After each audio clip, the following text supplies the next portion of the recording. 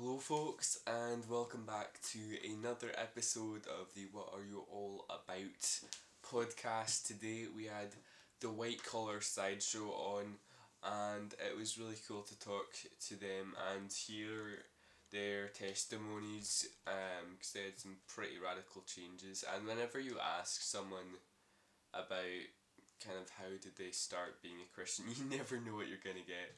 But that was really cool, and they talked a lot about how God has showed up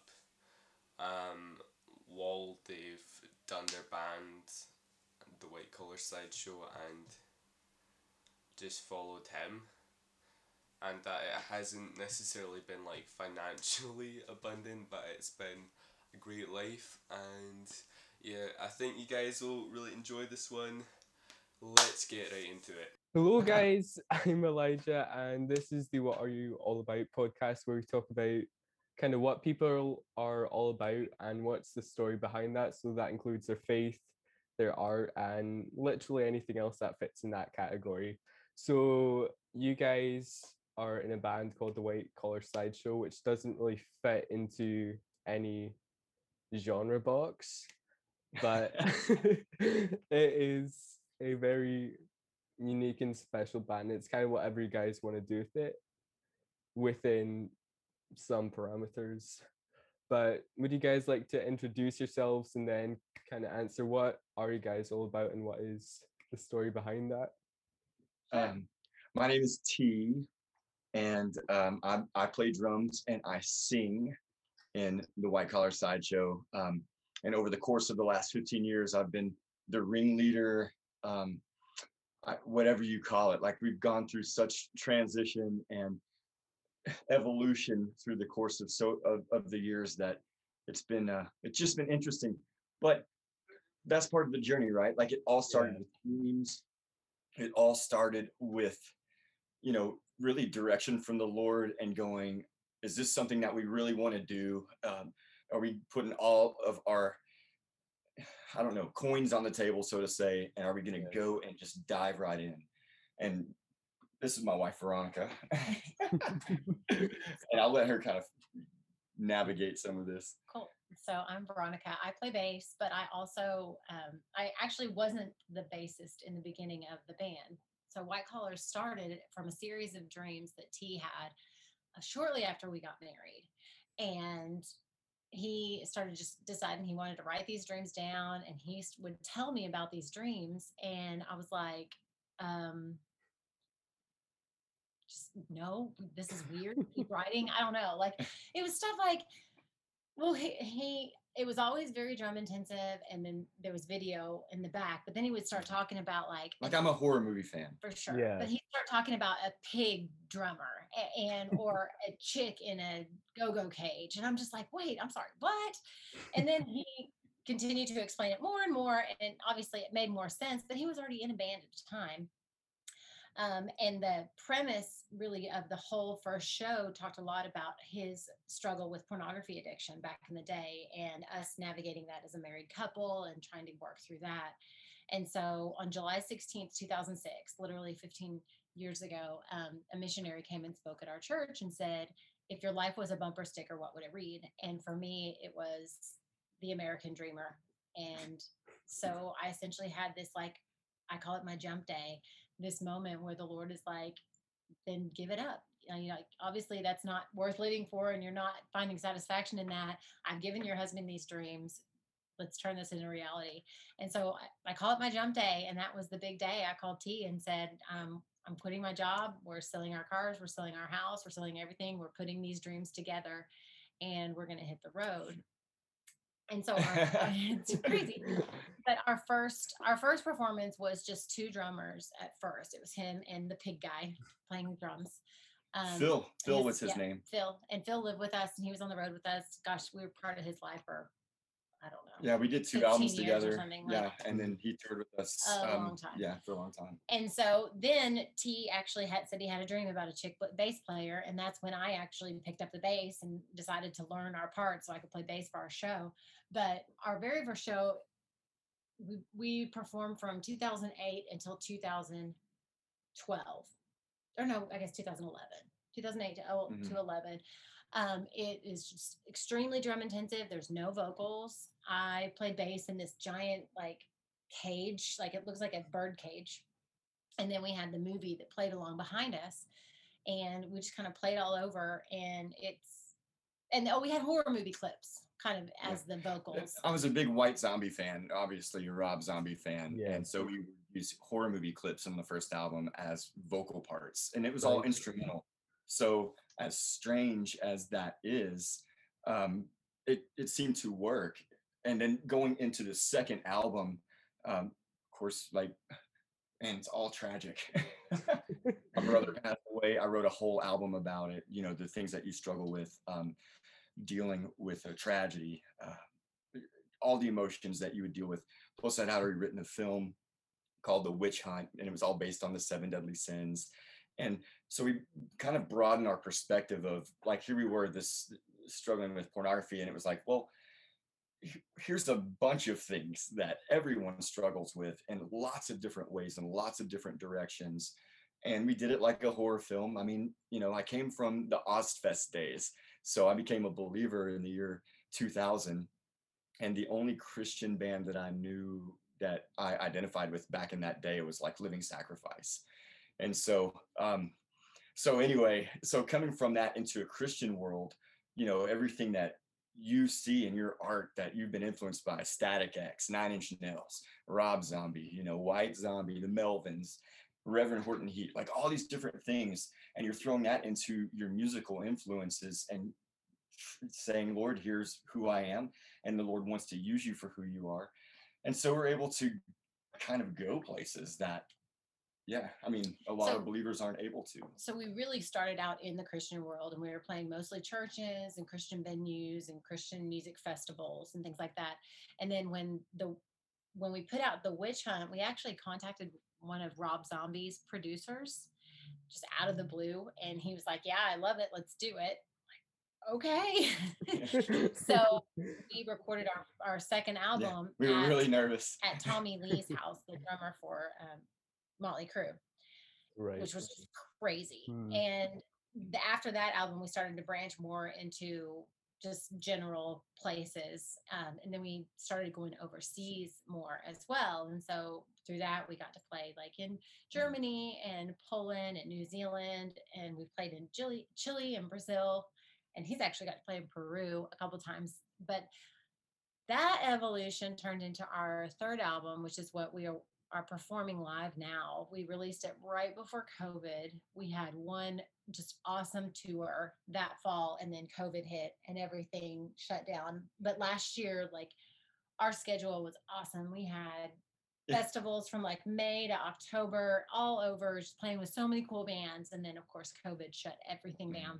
We did have a song that hit Billboard. Like, that was a really cool silver lining, like an unexpected, you never would guess it in your entire life, whatever. So that was definitely cool. It was a really cool, like, silver lining through all of it. But this third album, so we went from like pornography addiction, and I actually, not because of his pornography addiction, but kind of tied into it, I dealt with bulimia. And so our first one was kind of pornography and bulimia.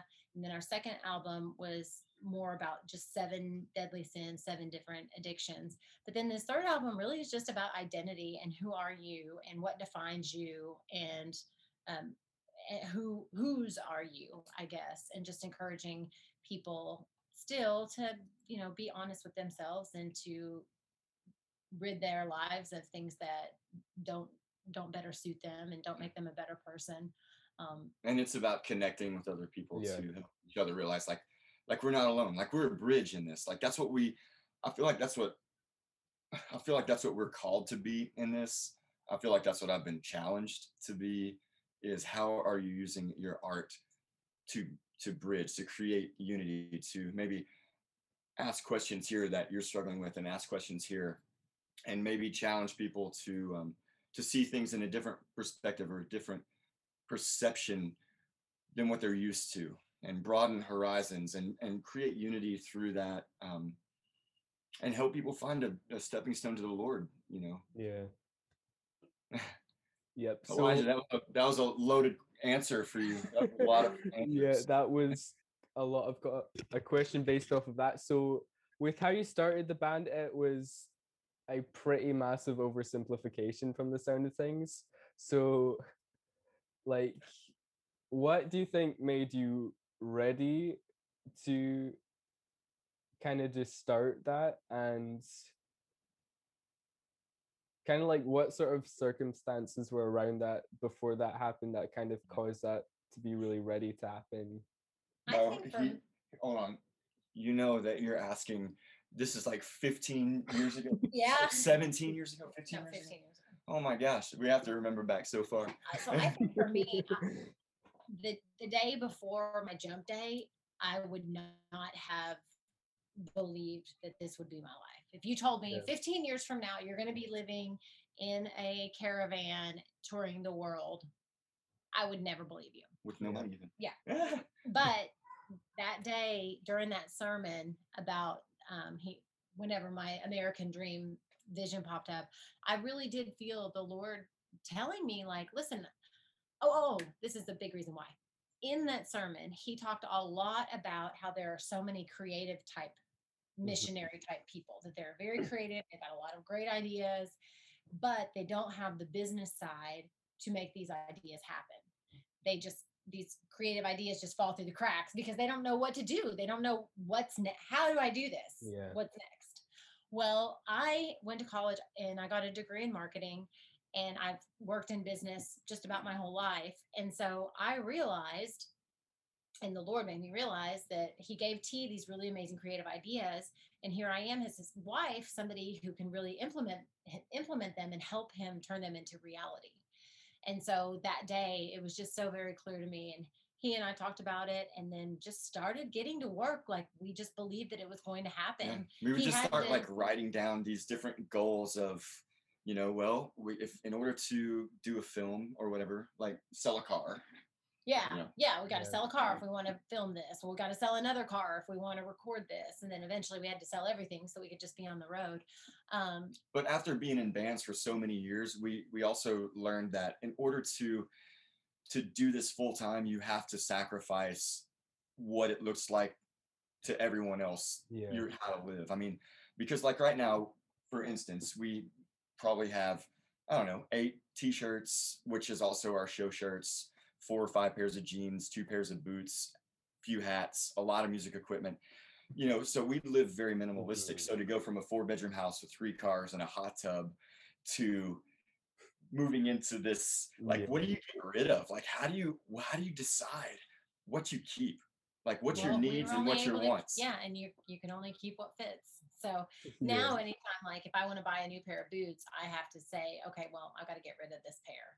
So the new pair has to be cooler and better than my old pair. And there's a lot of stuff that we've hung on to Sure. through many years. But that's part of it too. Like, being able to live that simply allows us to, as in the music business, we don't make a lot of scratch, so to say. You make enough to survive, and the good Lord blesses us with that. And we have a lot of supporters out there that never gave up on us through COVID, and have still kept us going even to this point, that we're super grateful for.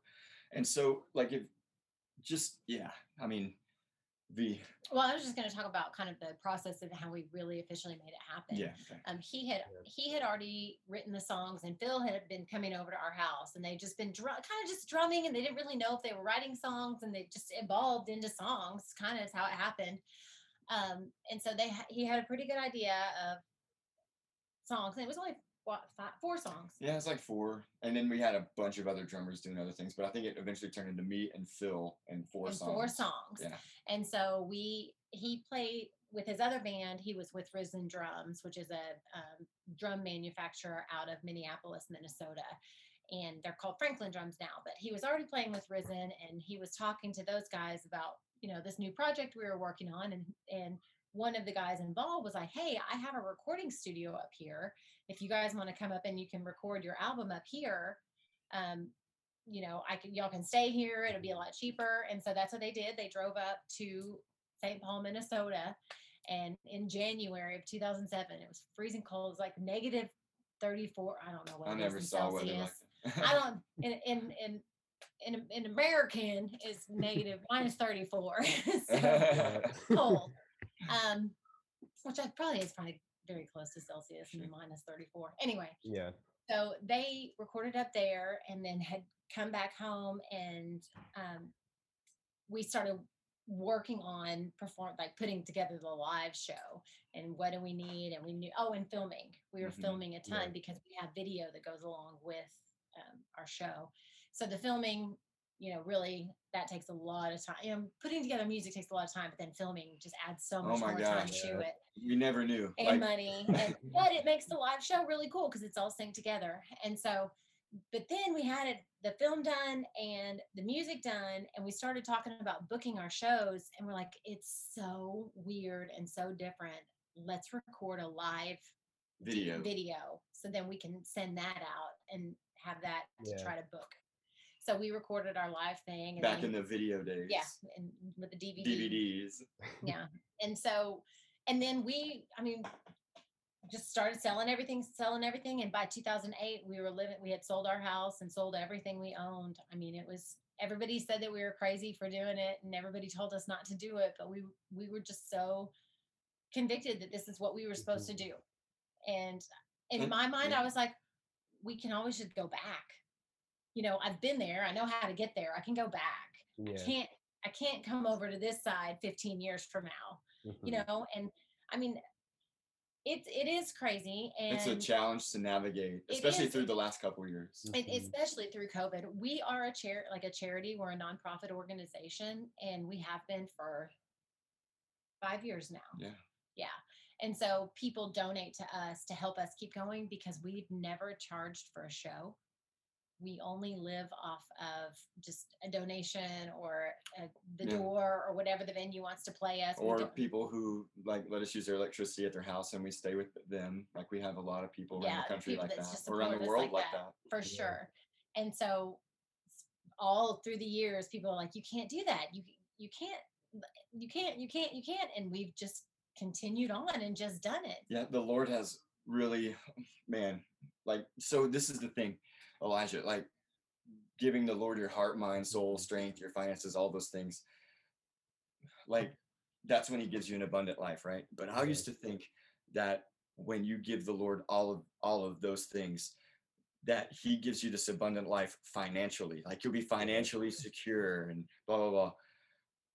I never dreamed of the journey that we've been on for the last 15 years. And ultimately what I've come to realize is abundant life, in my opinion, the definition of abundant life is the roller coaster ride of going straight up, straight down, the super lows, the super highs, the twists, the turns. What is it? It's a super thrill of life. Yeah. And that's what the Lord has given us, especially the last 15 years.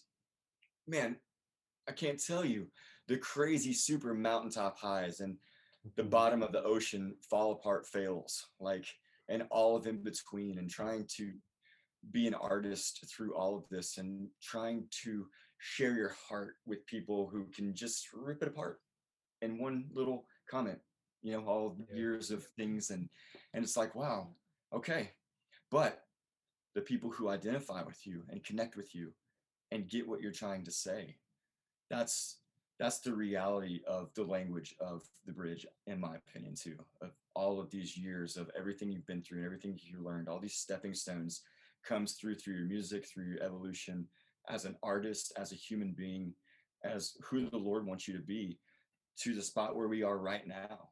And we don't even know what that is, other than let's just keep pushing forward until the Lord shows us another direction. He ended up writing a handful of songs through COVID, which is pretty cool because usually our writing process is a little later on after we released the album. But since we weren't able to tour, he was like, well, I'm just going to start writing. And we have a studio here in our town called Studio 221. They have invited us in and have been amazing. And he's had a co-writer this whole time. So the very first show was just him and Phil in a room drumming, right? Yeah. Well, the second show, he did everything on GarageBand. In GarageBand, and so he wrote all the tracks and everything. Back in 2010. Yeah, so there's several Like GarageBand loops. If you open GarageBand, find it, you'll hear Yeah. a lot of our second album. And then the third one And was the Logic. third one was in Logic. And then Pro Tools. Yeah, Logic to Pro Tools. Yeah. So he did that one in Brazil. I wrote most of those songs in Brazil. Yeah, and he created our producer Rob Zombie's engineer buddy. Yeah. His name's Chris Batesford. Yeah, He he's a super good dude. helped T co-write several songs on that third one, but this fourth one is fun because it's just the two guys co-writing here, and we'll go back to Chris to record again. Whenever that happens, I don't know. He But said he's working with Nickelback until 2021 in Canada right now. So yeah, he just did Chris Daughtry's album. Right. Yeah. Yep. Yep. So you guys have kind of started to get into this a little bit, but how did you guys' Christian journeys start, and kind of what is the process of that been to get where you are now with that, if that makes sense? with Chris. No, it's Christian. Oh, it's Chris. Oh, it's, You want me to go? yeah. Or you go? No, you go first. Well, I became a Christian after you. Okay, so yes, I'm trying to think of this nutshell story. I kind of grew up in church, in the Methodist church. My parents, we went to church, but and I was even involved. All these things. Well, I'm adding color to the video. Yeah. See. Oh. Oh man. Hey, what's up, Elijah? Hello. Hello, mate. Hello. Oh, anyway, man, I grew up like a skateboard kid with a bunch of my buddies in Arkansas, and we're still friends to this day. Like 20 of us, 25 of us, 30 of us are still friends after all these years from the 80s. And anyway, I grew up and skateboard kid, started smoking, started doing just drugs at an early age, ended up in a mental institution by the time I was in high school, and then moved to a small town, played in a couple rock bands. One was called Bloodshot Eye, one was called Uttermost, and learned a lot from a lot of those bands as far as music goes. But through the process of becoming a believer, I worked in a factory, and everyone at the factory knew me as the drug guy. And I'd had 7 lung operations from 1996 to the year 2000. And man, I can't say it, like suicide. I struggled with suicide so much. I struggled with who I was. I couldn't even have human contact without being on something because of my lung operations and everything that I'd been through. Painkillers, I struggled so bad. And to this day, have to be cautious of things like that because of my past. Yeah. And it's hard and it's challenging. I'd had my 7th lung operation, and the doctor said I'd been on painkillers for a year after, and the doctor said, I can't give you any more. And I said, well, I need pain medicine. And he said, you're going to have to learn how to survive without it. And there was a Christian dude at the factory that I worked at. And I went up to him and I said, hey man, I know that God loves you, but he hates me. And maybe you could pray for me that he would give me $1 million and I wouldn't have to work in this factory anymore. I could live a different life and not go through the problems that I'm having. And he said, man, have you ever tried Jesus? I was like, dude, are you an idiot? Like, you can't see Jesus or God or any of that stuff. And no, man. And I probably gave him a middle finger and, walked off. And You didn't speed away on your forklift. oh yeah. Well, I probably sped away on my forklift. That's right. Because I was a drug addicted forklift driver at my job. And anyway, I went home that night and I actually stood on my apartment building. Like I had this moment of, I don't want to live anymore. I was, 24 or 25 years old. And I was like, why am I on this planet? I don't understand why I'm here. I have nothing to offer. I'm just this factory worker, druggie. I had a baby. I was a single dad. My son helped me start my life change. It was hard. It was hard to try to get out of the situation that I was in. And you feel like you're the only one struggling.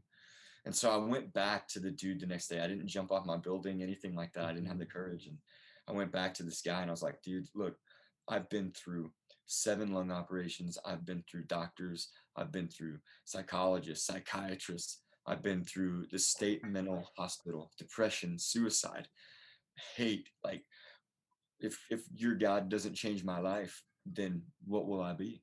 Mhm. What will I do then? What will I become? And he was like, dude, you're thinking about this in the wrong way. Let me tell you this.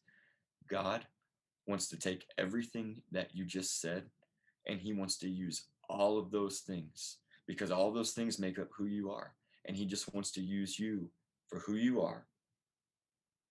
Your ADHD, your insanity, your craziness, your love for music, the way that you tick, the things, whatever it is that the Lord has put into you. He wants to use all those unique things and who you are. And he wants to use that. And that's what that is. And that's, to me, so he prayed with me while I'm on my forklift, this, and my life changed instantly. It's like Discovery Channel, like Ghost Hunters. Like I can't explain it. It's something I can never explain. Yeah. And it was the year 2001. No, 2000. Or the year 2000. And I started going to this church that a pastor friend of mine, he was my only friend at the time that I thought, because I left my life of drugs and I didn't have anybody. So I'm just like hanging out with my preacher buddy who was probably like, dude, get away from me.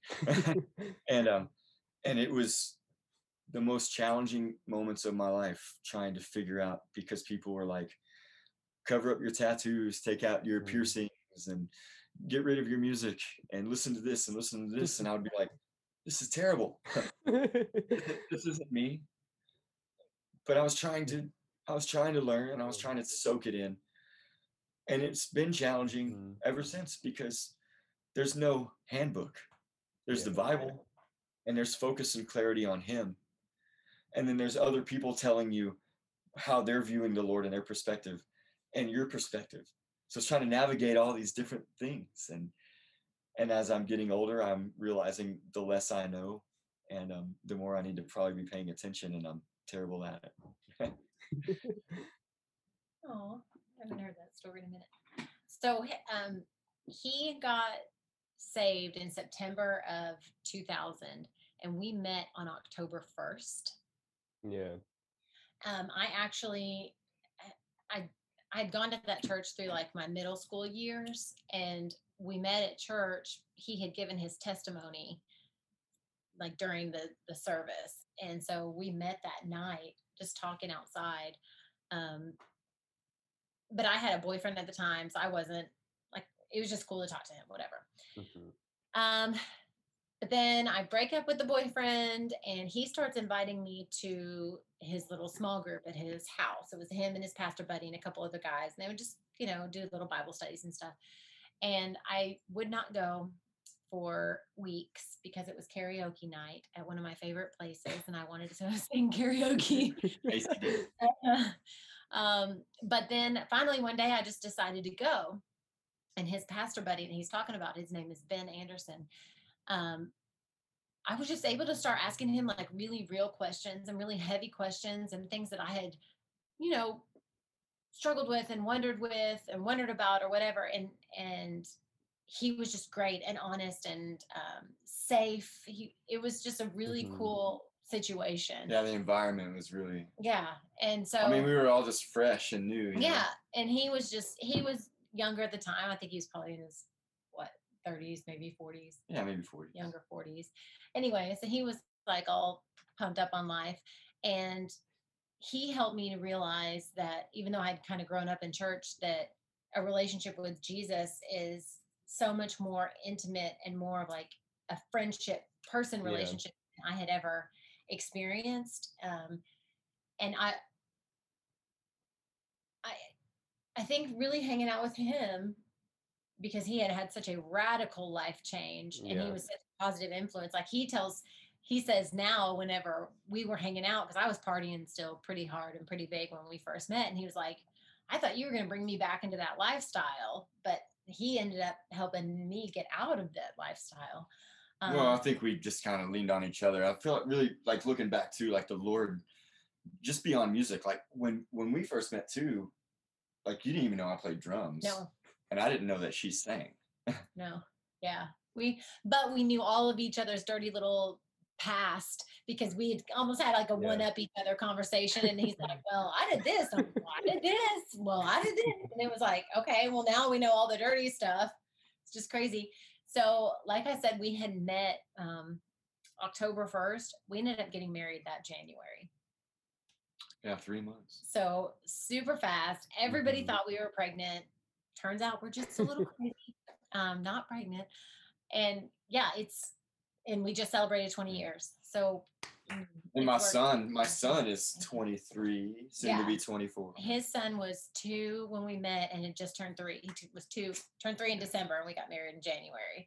And so yeah, so Tristan has been So part of this journey as well. if you see any of Yeah. the older pictures, you will see a picture of Phil was wearing a pig mask and Veronica was playing bass in the cage or wearing the other mask. And then my son, Tristan, was wearing the gas mask, and he toured with us for many years from when he maybe have been Yeah. 11, 12 to 16, 17-ish, and then a few one-offs here and there. But people that may or may not have kept up with us, if they see older pictures, that's my son when he was young, Right. and he just graduated college. So Props Crazy. to him. Yeah. yeah, wow. Aye. So, is there any like really big moments in your Christian life where you kind of look back and that's or something really clicked, or is there just like absolute loads of those? So it's hard to pick a few. I mean, Yeah. I definitely have like huge bookmark moments in my Yeah. life where I know that the Lord, it was all the Lord, particularly like selling our house Yeah. when we did. It was during the huge 2008 economy crisis. We were going through the recession. The housing market was crashing. And it sold without a for sale sign. Yeah, we didn't even buy a for sale sign. We bumped into a guy. He's like, hey, I'm looking to buy a house. And he came over, and then the next day he actually bought the house for more than asking because he wanted to pay his realtor because he'd been looking for so long. But then also, that's like, a crazy one. we're on the road and our toter home, the engine blew up. Our big caravan, RV, whatever. Which it was in California, and it cost $23,000. I don't know how many euros or anything that would be. Golly, A lot. 30,000 euros. Yeah. And it cost that, and we don't have that kind of money. Yeah. And we thought it was the end. We had just recorded our second album, and we just thought, wow, okay, we're done. It's over. Mhm. And in 12 days, people from all over the world gave that much money, gave $20,000. And then our engine, the Caterpillar engine place, gave us a discount for the engine because it was this whole big miracle that everyone was watching. And it was like, wow, this is crazy. I mean, and then there's moments like that, and then there's moments that, where you fail, like you completely Yeah. fall apart as a human being. And I'm super guilty of that. I'm super guilty of being a liar, a cheat, a thief. I mean, I have completely fallen on my face as a believer through this journey and hurt people. Had to apologize and ask forgiveness for a lot of people. And man, the journey of this is challenging. Yeah. Of playing music. I mean, we were on the road for 11 years almost straight, and you're on the road, so you're living like a vampire. You never sleep. You're setting up and performing and driving, and you forget how to live like a human being. And when you come home and you're here, you just don't know. So it's hard to keep your focus on the Lord. Yeah. And that there's a challenge in that. So I have a few pastor friends.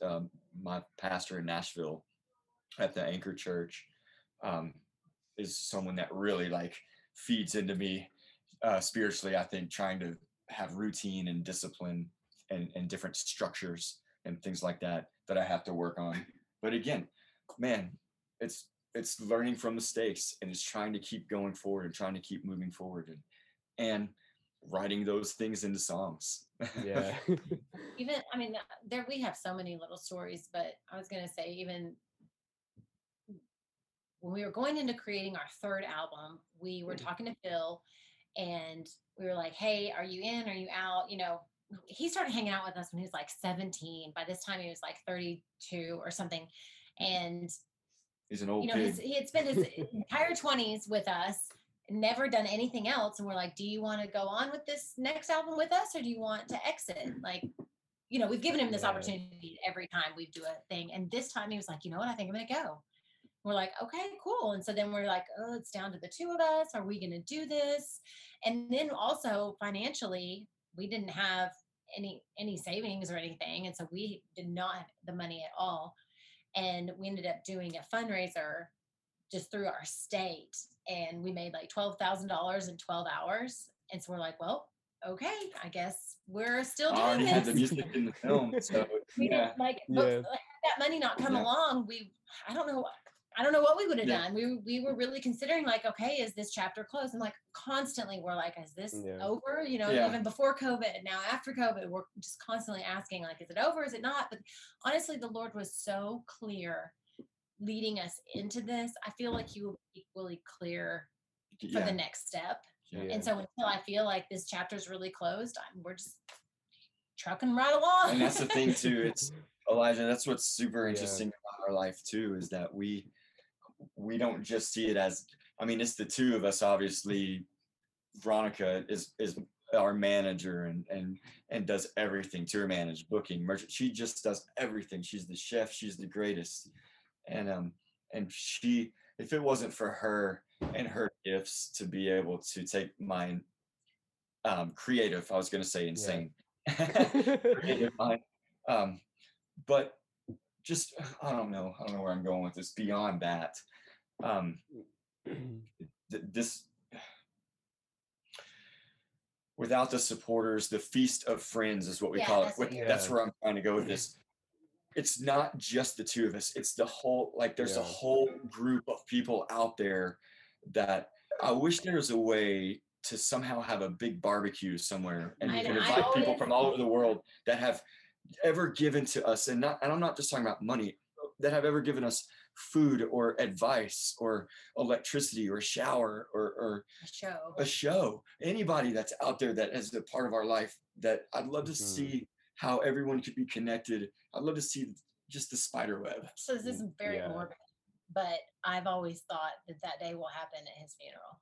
And I'm going to get to see it and he won't. But then you'll get to see everybody in heaven. Well, but I do. It is morbid, but I'm like, I'm going to finally get all these people together. But he won't be here. It's true. I don't know. Anyway, Elijah, it's like I'm a creative person. Veronica's a creative person, but she's very gifted at just keeping us going, and whatever that looks like, because there's no music handbook in it. I mean, Curtain Call Records has been tremendous for us. They've really scratched and clawed for us the way that we scratch and claw and just keep trying to survive, just like everybody else out there. And part of it is taking everything that we've learned and grown from it the last couple of years and keep trying to be in a creative process, So I have a question for you. Okay. How did you hear about us? Right. Okay, I think it probably came up on Apple Music for you or something like that in Christian rock. So I thought I'd check it out. And then I think after that, I kind of realized that you guys, even though you aren't like a metal band, the community that you kind of fit into is more the metal community than anything else, which is something that I'm kind of big on. So I think because of that, I was kind of like, these guys are great. Yeah. Man. So I think we've never been to Scotland. We've been to England, and so we spent time in London as well as up in Nottingham area. But we'd like to go back, and if we do, I mean, we're so close, we might as well come say hi. Yeah. Are you kidding me? We're just gonna have to do a show. I'm curious what the response would be in Scotland, just because the metal scene here there's not like loads of Christian bands. The one Christian metal band I can think of broke up recently. So I'm just picturing you showing up to... Well, what's interesting is that a lot of people don't even, because we are believers. Yeah. But when it comes to the term Christian, the thing that I struggle with is the box. the people who will never go Yeah. into the box, or the people who never come out of the box. But the problem too is, like, even in the Christian world, we're on the fringes of the Yeah. Christian, because even the Christians sometimes are like, we're too far out for them. So we just say, you know, our music is art. Like it's just art. We don't Yeah. even put it in the box. Yeah. And so people struggle with that. Yeah, we're in the metal community. Yeah. We don't know what to do with ourselves. People don't know what to do with ourselves. That's where we go. Yeah. It seems like that's a given. And the horror movie community, we're in all these places. Oh, But yeah. at the same time, I feel like we're just art. And Yeah. if people come up to us and find out who we are, they know what we're about. So going into places, Christian or not Yeah. Christian, we never view it that way. We just view it as, hey, we're doing a performance and we're hanging out with people tonight. That's Yeah. all. And so we don't ever see it as a Christian thing or a non-Christian thing. Yeah. We just view it as, hey man, we're all doing this with each other. Like, Oh, yeah. let's go jam. Yeah, Scotland is a very special country because while they're speaking English, it takes you forever to figure out what exactly are they saying. What about our accents? American accent is more phonetically normal, if that makes sense. Like, you probably think I've got a Scottish accent, which I kind of do at this point, because I'm from Canada and I lived there till I was basically 10. But my accent is pretty much down the drain from that at this point.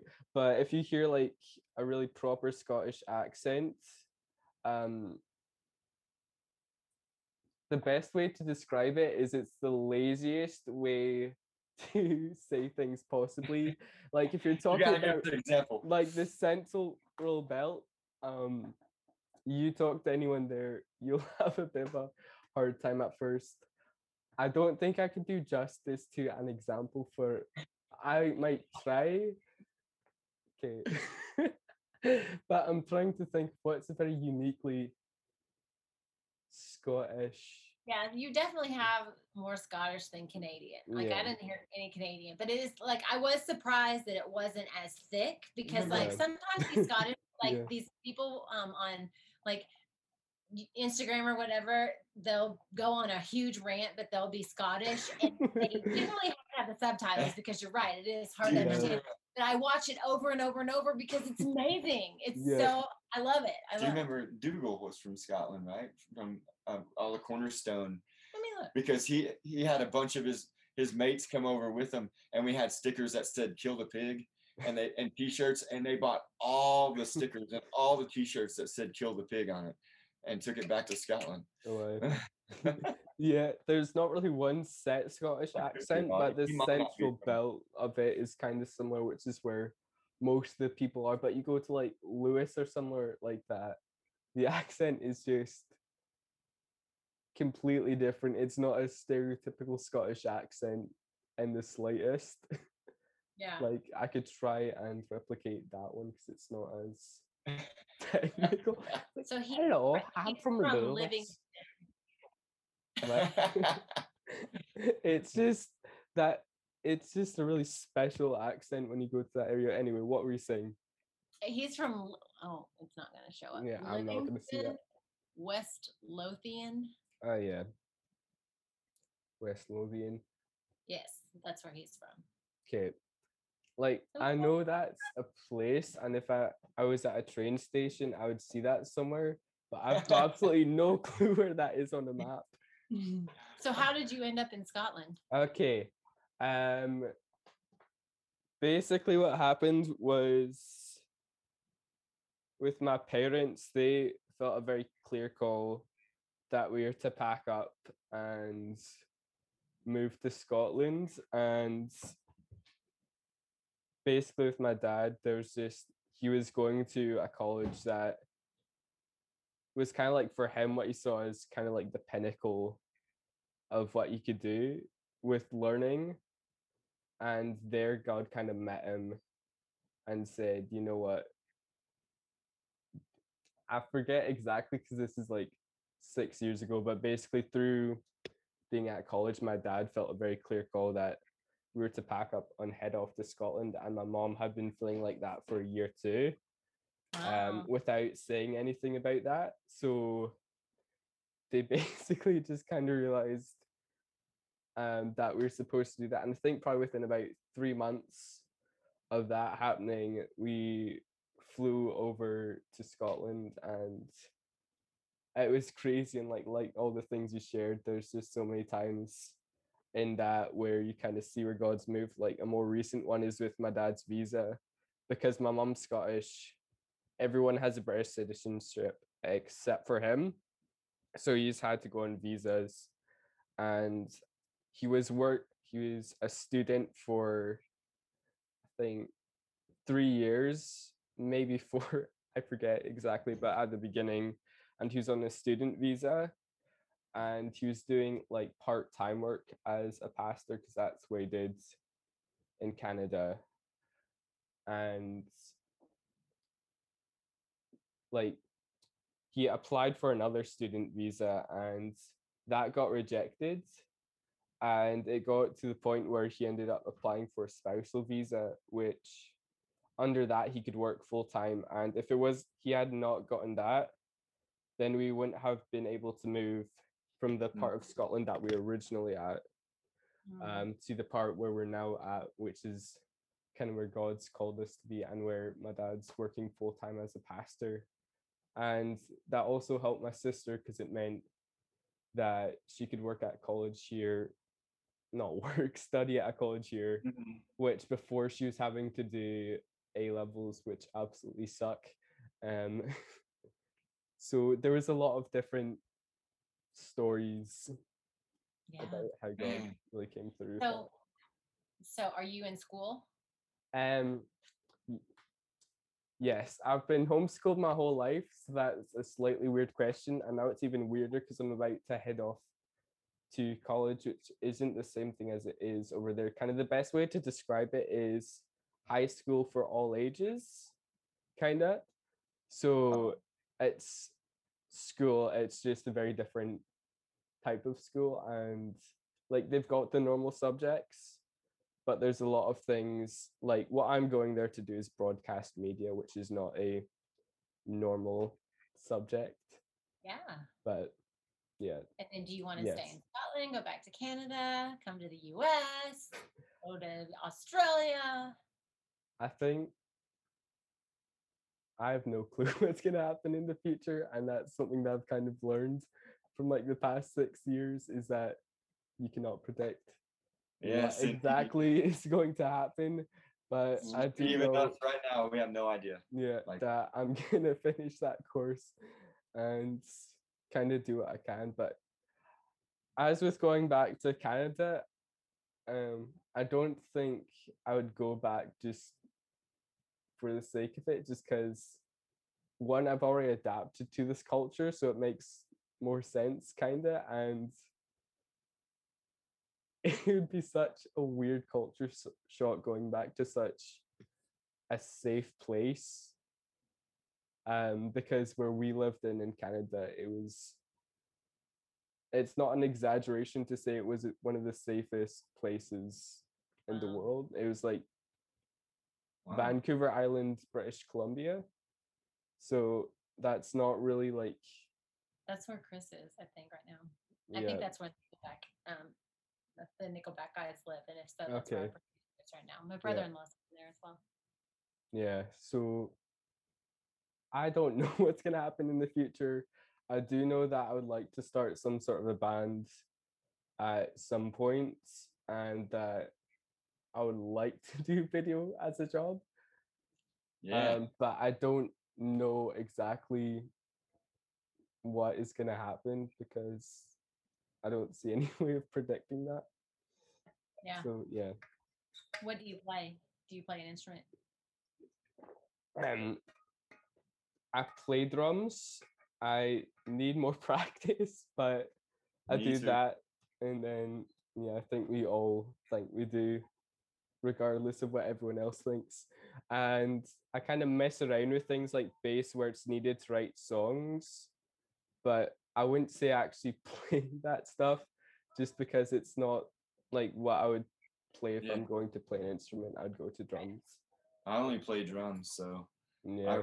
I actually the second album and the third album, built all the skeletal systems using loops, and Oh, then wow. when we got to the studio in LA, we recreated and smashed them into our loops, so Yeah. it made them more custom.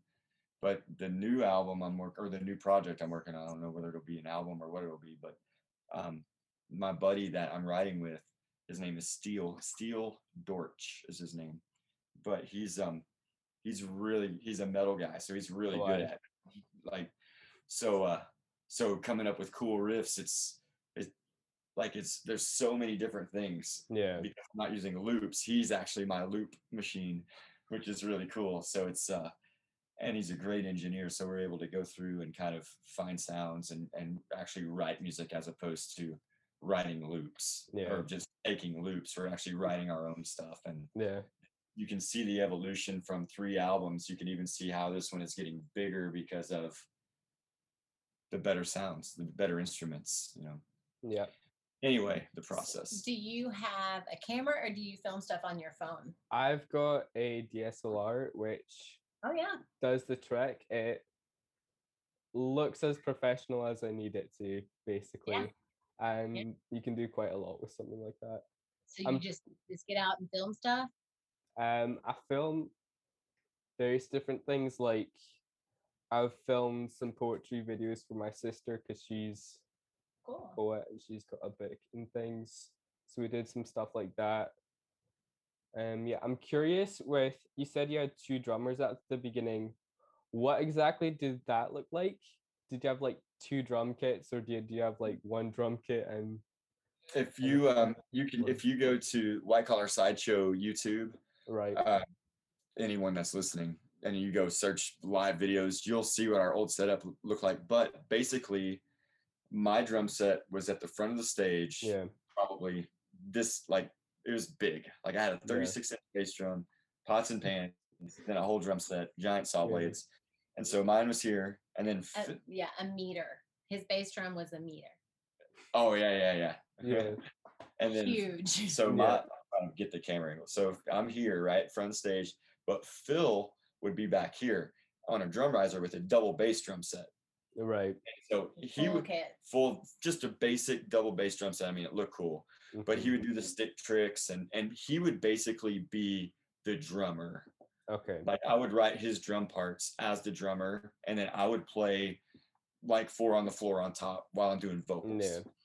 So I would use him as the drummer to get the metal stuff and to do all those things he can do, run on the bass drums. And I'm more of like a clutch, like static at disco beats. Like that's my style, industrial. So that's what I would do on top of his stuff while I was doing vocals. So Phil would be here on a giant drum riser. My drum set's here. Yeah. And then Veronica's cage is here. But the movie is here. Yeah. So we're all almost, I don't want to say you're inside the movie, but the movie is showing you what's going on. I mean, it's like Pink Floyd The Wall. And of course, we had to Right. have everything running through our ears. With the 2 drummers, you have to have the click track. Oh, why? And so, like, that was vital. That was our first learning lesson We of had to buy the click, like, and get the click track going. and learning how to do your show. Like it's one thing when you're living in the US and you have a 20-foot trailer. I don't know how many meters that is, but but try taking that whole show to Germany or Poland. Yeah. Like you take your computer and your in-ears, and then where's everything else? Where's the cage? Well, we would bring our projector. But we would bring the projector, but Yeah. I mean, we could do everything, but we'd go in the city and try to find things that to beat on and culture tour to. If we played Scotland, we'd try to find Scotland culture. Obviously, it's different now, but that's how it was back then. Like it was like Blue Man Group meets Rob Zombie. Like it was more of the live show. Yeah. So that was the hard part. People would hear the album and they'd go, "Oh, it's not as good as your live show." And so I think right now is the evolution of our live show. I feel like is as good as our last album. Yeah. But when you see it live, it's a spectacle. Yeah, the album is awesome. The album stands. This album we're the most proud of. It definitely stands on its own. But the live show is just that's where it's at. And if you go to YouTube, you can see we did a live from quarantine in Nashville. I mean, And you can see the whole show is on there, exactly what we do. I mean, obviously it's on a video screen, Yeah. so, but it's super rad, and the sound Yeah. is great too. So if you listen to it in ears, like it sounds really great. so I just want to encourage you as a drummer, you can still write really cool, huge shows and albums Yeah. and stuff like that. And just to like get out Yes. there and film and just film. Mhm. And you can do it Just as film a stuff. 46-year-old. And then like if it's cool, throw it up just to have it online, and then you can have a little Yeah. portfolio for when everybody's knocking at your door trying to hire you. Oh, yeah. Like I film quite a few things. Like I've got a wee YouTube channel, which that is a wee bit of a box for what I film because it's all me talking. But there's some videos that I've done where I've basically tried to take a song and make the most epic video that I can for it. And that's been something that has really taught me a lot about video and just how much time it takes to put Yeah. together something for like a 2-minute song. And Yeah, just- yeah. Try we Hours. filmed Yes. like we just did. Our whole live show is an hour, right? Yeah. It's 7 minutes. Ish. And so that's an hour film, Mhm. and we added comic book strips and different things in between. So you're talking about editing, It was going through days and days and Oh, days man. and days, and days Yeah. of footage. 2.5 years. 2.5 It years took us 2.5 years to do our Yeah. latest. to edit, to even get all from the filming all the way down to editing. Oh, But the man. editing, Yeah. and then But then it's so cool. but our last Yeah. film that we did all on green screen, and so it's really cool, like similar to the film Sin City. So we had our own wardrobes. We had a small cast. We had a great big white room that Five Star Productions, which is in our hometown of Fort Smith, Arkansas, they let us paint it green, and so we could bring in cars and we could bring in motorcycles, and we had friends volunteer and everyone that was a part of it. So we did everything, and it's a cool like sci-fi Twilight Zone feel. Yeah. Have you seen any of those videos? They're all the black and white. It looks like Sin City. I think I've seen like 1 or 2 of them at some point. Yeah. So they're literally, when Yeah. you do find them, they're just our friends. And so like the guy with the pig mask in the new videos, the latest one, he and I went to high school together, and he's our dentist, and we're just like Yeah. good friends. And then there's a guy on it with a bunch of tattoos on his face, and he's our tattoo artist. Oh, And aye. so it's like my little sister's in it. It's super cool. Yeah. I'll have to go back and watch that stuff. So I'm Yeah. curious for you guys, how did you get into metal and all the other music that you're into? Because that's not something that people necessarily easily get into. Sure. I'm not. Well, I grew up in the Yeah. Veronica plays metal, but it's not her jam. Yeah.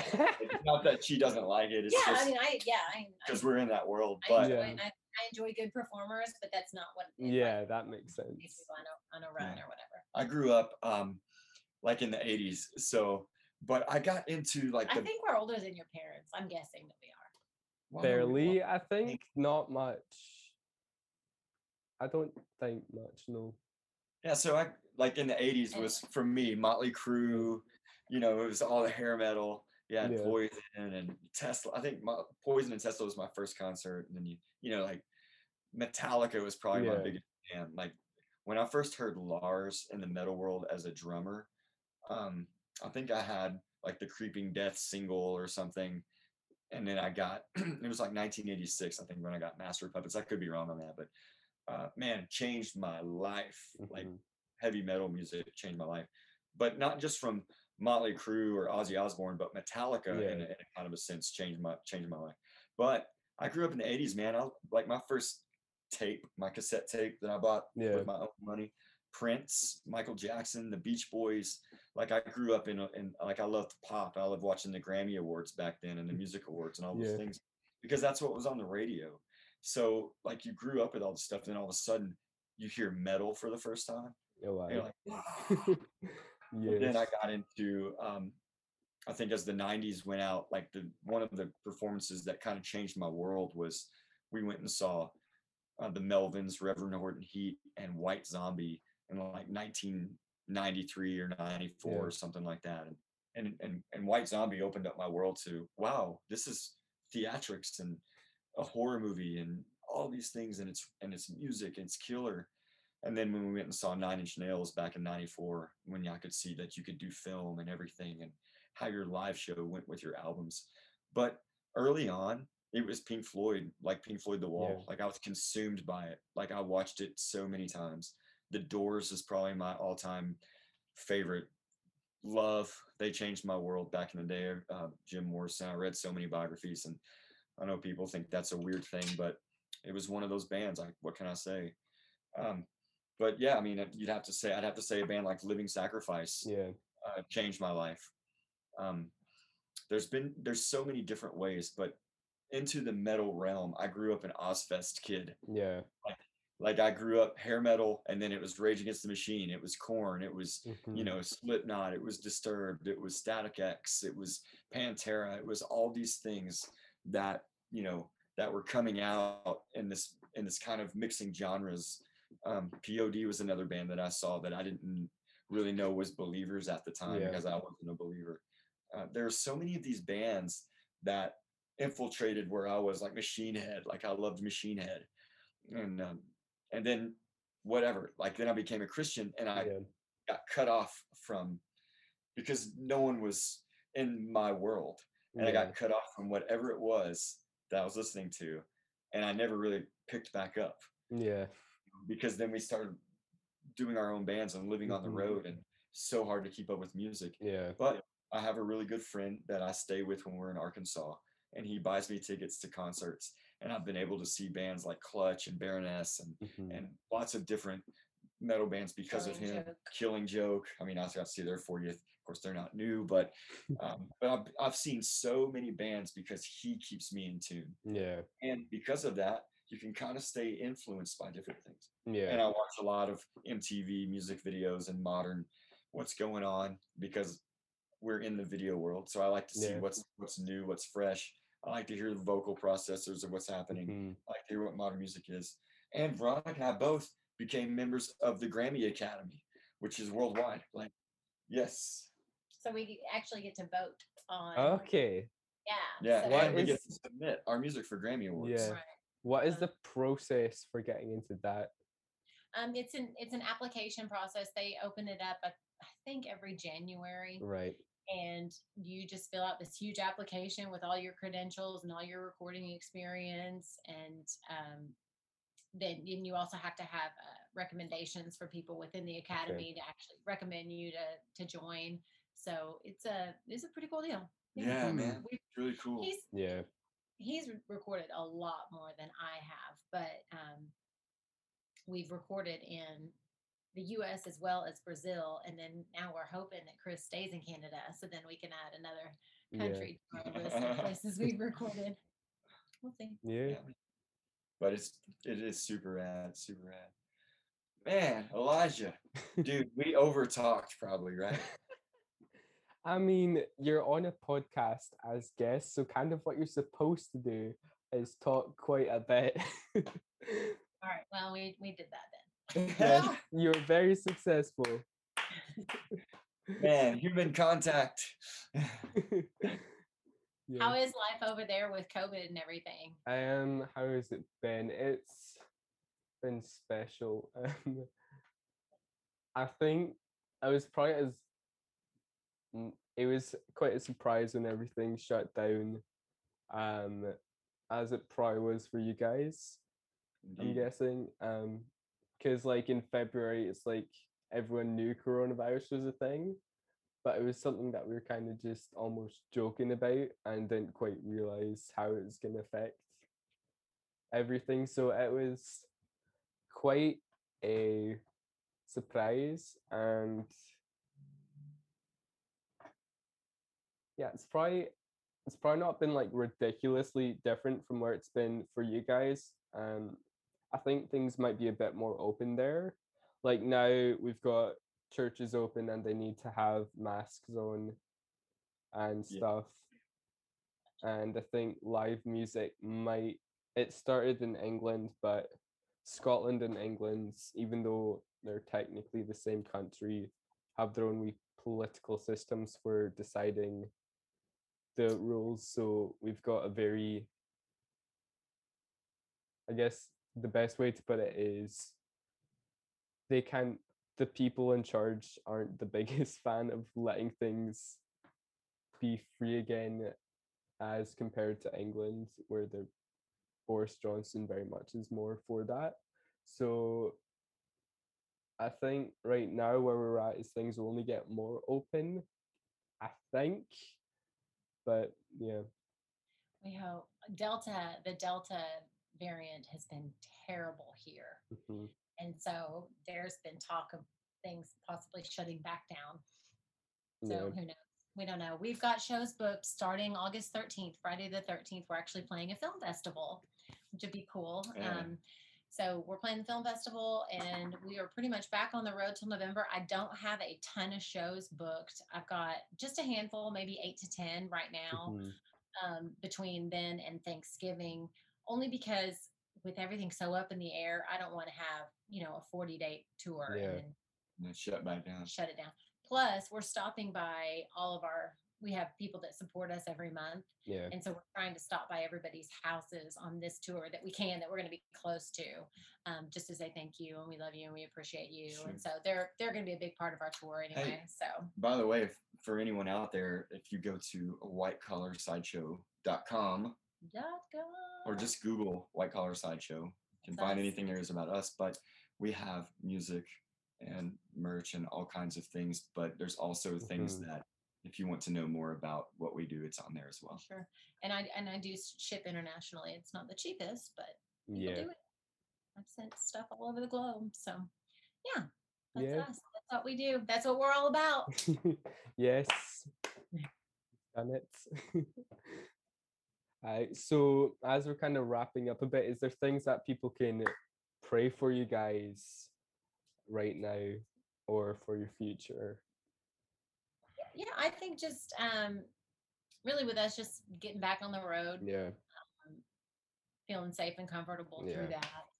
Mhm. And any shows that do happen that we can have some good conversations with people and Right, yeah. love on people. Always, I mean, finances are always Yeah. a plus. And then more importantly, just more love in the world. You know? Uh-huh. We just need Yeah. to love each Some other. more love. Love. Yeah. More love and serve. Anyway, Yeah. yeah. Is there Mhm. anything we can pray for you about?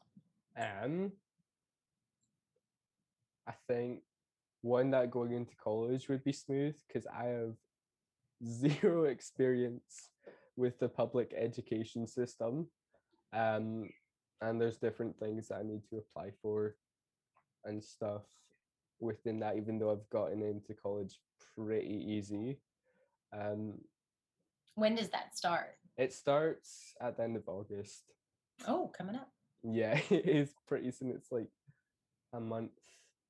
So there's that, yeah. And I think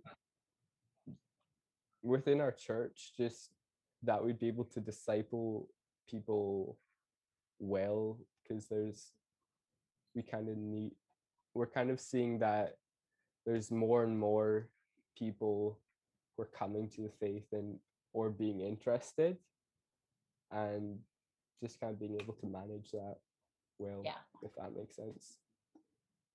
for sure. Mhm. Indeed, it makes perfect sense, and we will pray for that. Yes, thank you. Yes, man. It's nice to meet you. Gosh, thanks for taking Yeah. the time out You're to welcome.